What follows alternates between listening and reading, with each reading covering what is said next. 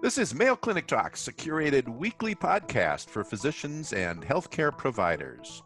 I'm your host, Daryl Chutka, a general internist at Mayo Clinic in Rochester, Minnesota. Most current discussions regarding vaccines relate to the hopefully near future vaccine for COVID-19. But there's another important vaccine which deserves discussion, the one for influenza. Because both COVID-19 and influenza are respiratory viruses, there's significant overlap in the symptoms of these two conditions. Influenza season is just around the corner, and it will be extremely important to minimize the likelihood of individuals who develop influenza. In previous years, the percentage of individuals who have chosen not to receive the influenza vaccine has been significant, and this really needs to improve. We'll be discussing the influenza vaccine, including techniques to increase our patients' acceptance of this immunization. Our guest today is Dr. Robert Jacobson, a pediatrician in the Department of Pediatrics at the Mayo Clinic and an expert in immunizations. Bob, welcome back. Thank you for having me. I'm glad to be here, and I was particularly glad to talk about influenza vaccination. I know it's one of your favorite topics. It is. It's an important vaccine. It's a vaccine that every one of us needs to get every year, and it's hard to accomplish that. As a clinician, we have to really change what we do in the fall to accomplish it. As patients, we have to do something that is out of our ordinary routine to get the vaccine. Why is it especially important for our patients to get the vaccine this year? Because of COVID-19, we have to consider the overlap in symptoms. As you mentioned, 50% of flu cases present with fever and a cough. Well, if my patient calls me with a fever and cough, or a parent calls with their child having a fever or cough, that patient needs COVID-19 testing and perhaps other members of the family too. Well, that means every case of flu is going to trigger investigations into COVID-19. We can't afford that. The family can't afford that. This is a big burden that we have not yet faced in the last 6 months. While we hope that we can find ways with social distancing and masking to control COVID-19 and in the future vaccinate against COVID-19, we also have to conserve resources and people's energy, time, and focus by avoiding unnecessary cases of the flu. How is the next season's vaccine prepared, and when does that start? How do you know what's going to be going on 6, 10 months from now? Around the world, the US, as well as the World Health Organization and other governments, monitor what is happening with influenza every week of the year. What cases, what do the viruses look like? For example, in Minnesota last week, we had 2 school outbreaks and 1 nursing home outbreak of flu. It's only October. Our season traditionally begins in December, but that's the kind of monitoring that's going around. Well, as these strains evolve, around February or March, the World Health Organization meets with the US Federal Food and Drug Administration and decides with other governments what strains need to be in next year's vaccine. And then those manufacturers take that recommendation and they go back to their plants, their manufacturing sites, put them in hen's eggs and start growing the viruses that will make the vaccine product that we put in our vaccine. And that process takes months. So it's a process with naming the vaccine strains in March that results in manufacturers being able to ship product in August and September. So it's a long process. These vaccines change every year because the viruses shift and drift every year genetically. And as large groups of people become immune to the flu from having received either the vaccine or the flu, these viruses actually evolve and mutate. And that's what we're fighting. Now, patients can pretty much go into a retail pharmacy and or our provider's office as well and get the influenza vaccine essentially any time of the year. When is the change from the previous or current year to the new year take place? What month does that happen? All of the vaccines made in the US expire by the end of June. Most inactivated influenza vaccine expires June 30th. The live attenuated influenza vaccine has a much shorter shelf life, and providers need to recognize that those have to be monitored very closely in their refrigerators to make sure they don't have expired product on hand. But the new vaccines start becoming available in July or August of that year. The vaccines we're giving this month to our patients to prevent the flu that's coming around the corner. We had first available here at Mayo in mid-October, but some pharmacies and some clinics were able to get their hands on vaccine in August or September. Is there a problem getting a vaccine that early? Do they lose their effectiveness late into the winter, like February or March, when influenza is still quite active? Getting the flu vaccine is more important than not getting it. And the Advisory Committee on Immunization Practices and other authorities used to basically state, well, the vaccines might wane. There's a few studies that show that it might in older people or in younger people. They're not convincing, they're not consistent. Get the vaccine when it's available. This year, however, the experts have really changed their statement and saying, getting it in July or August is probably a mistake. There's enough evidence now accumulated that for some people, particularly those 65 years and older, that the immunity might wear off while we're still having outbreaks of flu. Remember, in Minnesota, we're still having outbreaks of flu in May and June. Right. So now the recommendation is to get your flu vaccine in October. That's the new language. That's the new recommendation. Avoid getting in July, August. Aim for October for your dose of flu. Now, remember, children who are getting the flu vaccine for the first time under the age of 9 years need 2 doses a month apart. So it's particularly important that clinicians who care for children organize their flu vaccine practices so that they can get both doses in that child before the season of circulating flu starts in their community. That's hard work, and American clinicians actually struggle with getting that second dose in, even though the evidence is very clear. A single dose has no effect in that child if that's their first flu vaccine ever. Hmm. And those over the age of 65 should get the higher dose. And would they be given that automatically, or should they ask for it? No, and we got to be very careful about this. Mayo Clinic strongly recommends the high dose vaccine for people 65 years and older. It's a high dose inactivated influenza vaccine given by injection. It covers all 4 strains. There's another adjuvanted flu vaccine that may work just as well, that's particularly designed for people 65 years and older, but they're in limited supply. So if you're 65 years and older and that vaccine is not available, the experts recommend, and Mayo holds this to be true as well. If we don't have that vaccine today, you get the standard vaccine, and you don't need to come back later and get the high dose. But when it's available, we like to give the high dose. The ACIP, the Advisory Committee on Immunization Practices, that group of volunteer experts that the CDC and FDA organize to make recommendations on vaccine, actually doesn't have a preference. They just recognize there are vaccines available for people 65 years and older, but are perfectly happy with the standard vaccine. Okay. Are there any groups of patients who should not receive the influenza vaccine? Yes, children under the age of 6 months don't respond to the flu vaccine. It's not that it's not safe for them. They just act like they were given a saltwater injection. It doesn't protect them, and it'll confuse the parents if you give it to a child under 6 months and then only bring them back for that second dose. So they've actually only received one valid dose. So children under 6 months of age should wait till they're 6 months. Now, if I have a 6-month-old in my practice and it's May, and that's the first time I'm seeing in my practice, I will vaccinate them because our season is still continuing and I still have vaccine available. So you don't give up just because they hadn't turned 6 months by October.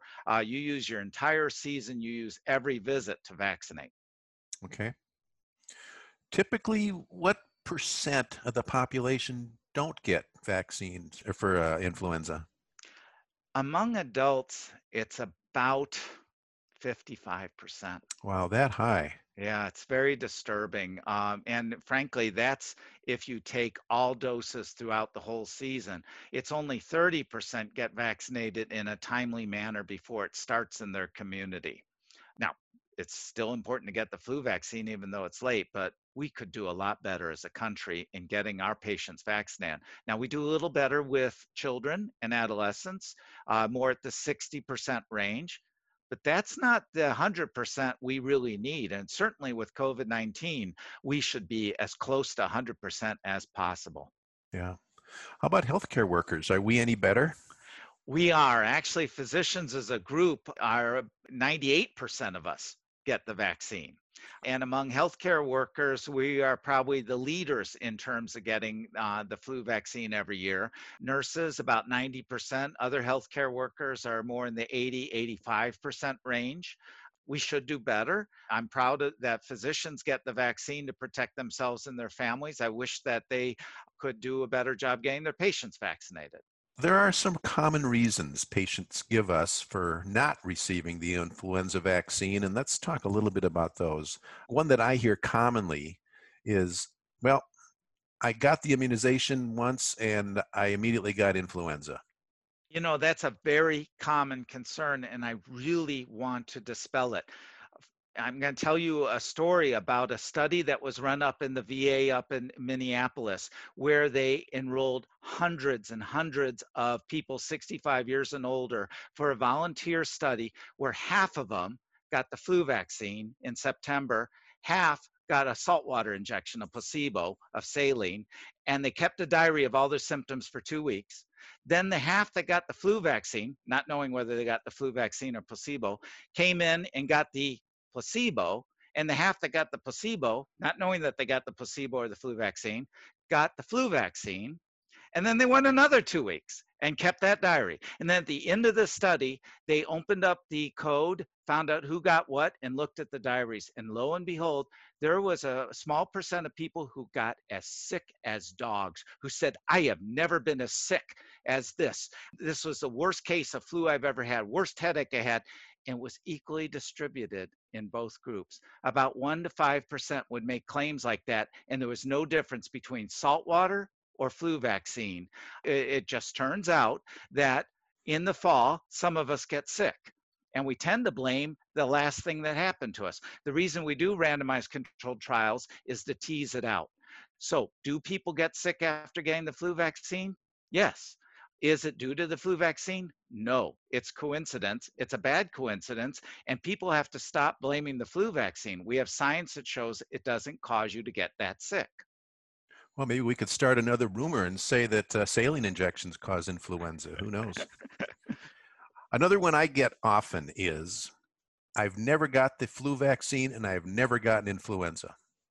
This is very common, and this is part of the nature of medicine is that most of us, when we see cases of flu in the office, do not spend the patient's money or the insurance company's money on getting testing of the flu. In fact, when we see a sore throat in the wintertime with a fever, we'll rule out strep, but we won't rule out flu, when many of the cases of sore throat with fever in the wintertime are actually due to the flu. Same thing with cough and fever. We'll rule out pneumonia, but we won't rule out the flu. Now, it's a little different in the ED. It's a little different in the hospital where we'll actually do the test. But we have lots of our patients come into our offices with the flu and we don't make the diagnosis. That patient goes away thinking they didn't get the flu. And it fuels this belief that they are immune to the flu, when in fact, 5 to 20% of us get the flu every year. And you can actually get the flu several times in a year. Now, half the time it causes symptoms so mild that you wouldn't even go to a doctor's office or consider talking to your doctor about it. But about half the time it causes you sick enough that your doctor may consider strep throat or pneumonia.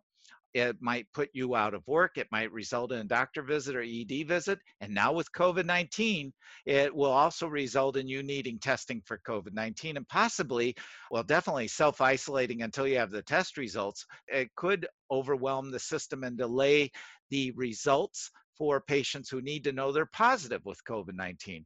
So we've got to prevent every case of the flu this year. Yeah. Well, what has been shown to be effective in increasing the influenza vaccine compliance? I'm so glad you asked because so many nurses, so many public health officials, so many doctors think that we just need better education. We need community television and billboard spots. We need brochures that really nail it on the head and convince our patients to get vaccinated. And those have all been shown by randomized controlled trials not to work. In fact, sometimes they backfire. Studies have even shown it backfire with the flu.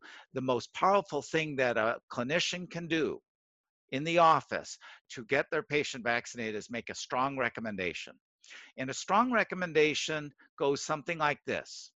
All right, your physical shows no concerns. I'll renew these prescriptions. The nurse will be in to vaccinate you. I want you to go to into the hall then and schedule your next visit with me.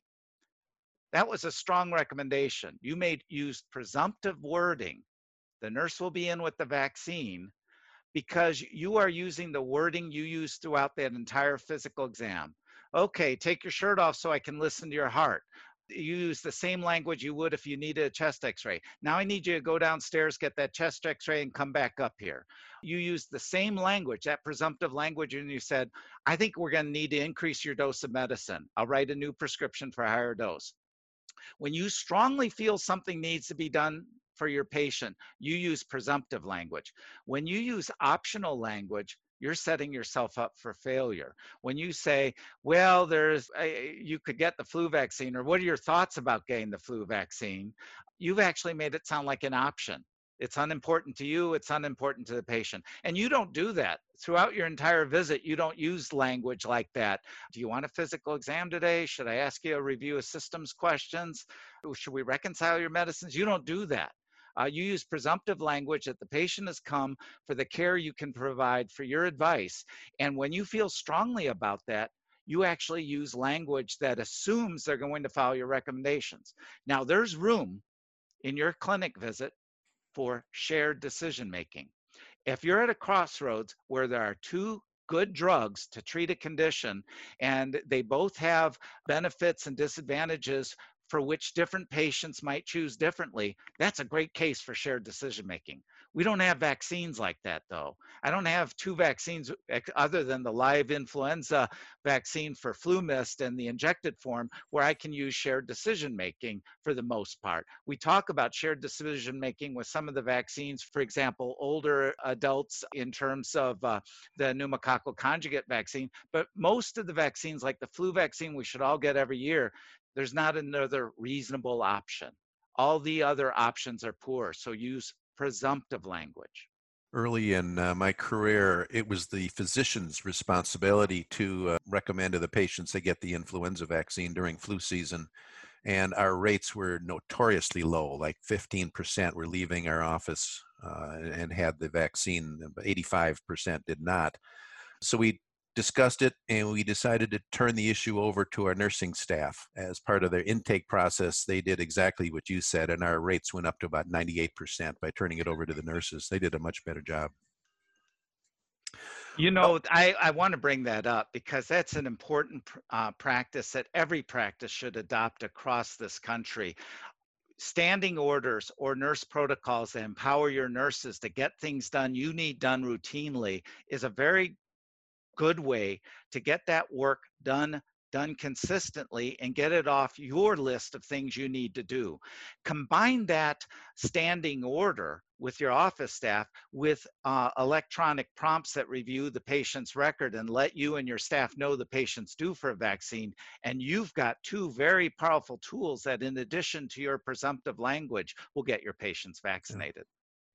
Well, what about predictions for the severity of this upcoming season? I would think we should have a lighter season just because of the mask wearing for COVID-19. It should also help prevent influenza. What do you think? It's hard to say. I've been in practice since 1987, and frankly, I see a different flu season every year, and they're hard to predict. I'll be in a better place 6 months to tell you how it went. But when we look at what's happened in the Southern Hemisphere, there's hope. In places that really were good about social distancing and masking, they did seem to dramatically reduce their flu disease outbreaks and the impact of the flu. In regions where they were overwhelmed by COVID-19, they weren't even focused on flu and couldn't separate out whether they were dealing with flu or not. In places that didn't practice social distancing and masking, they've had significant troubles with flu. I would say that the masks, the hand washing, and social distancing will go a long way to control our flu outbreaks. But let's go the extra mile because we can't afford a single case of flu this year. Yeah. Well, Bob, let's conclude by asking you to summarize our discussion and maybe give a few key points about the importance of the influenza vaccine. Flu vaccine is important every year. Every one of us need to get the flu vaccine every year. But with COVID-19, we have got to prevent anything that will confuse and use up our resources in fighting the pandemic. And one of the tools we have is the flu vaccine. Get your patients vaccinated. Okay. We've been discussing the influenza vaccine with Dr. Robert Jacobson from the Department of Pediatrics at the Mayo Clinic. Bob, thanks so much for sharing your expertise with us. You give a great interview. Oh, thank you very much. I appreciate it. I really appreciate it. Thank you for asking me to participate. You can now listen to over 100 different medical topics developed for primary care providers on Mayo Clinic Talks podcasts. Find them at ce.mayo.edu or your favorite podcasting app. If you've enjoyed Mayo Clinic Talks podcast, please subscribe. Stay healthy and see you next week.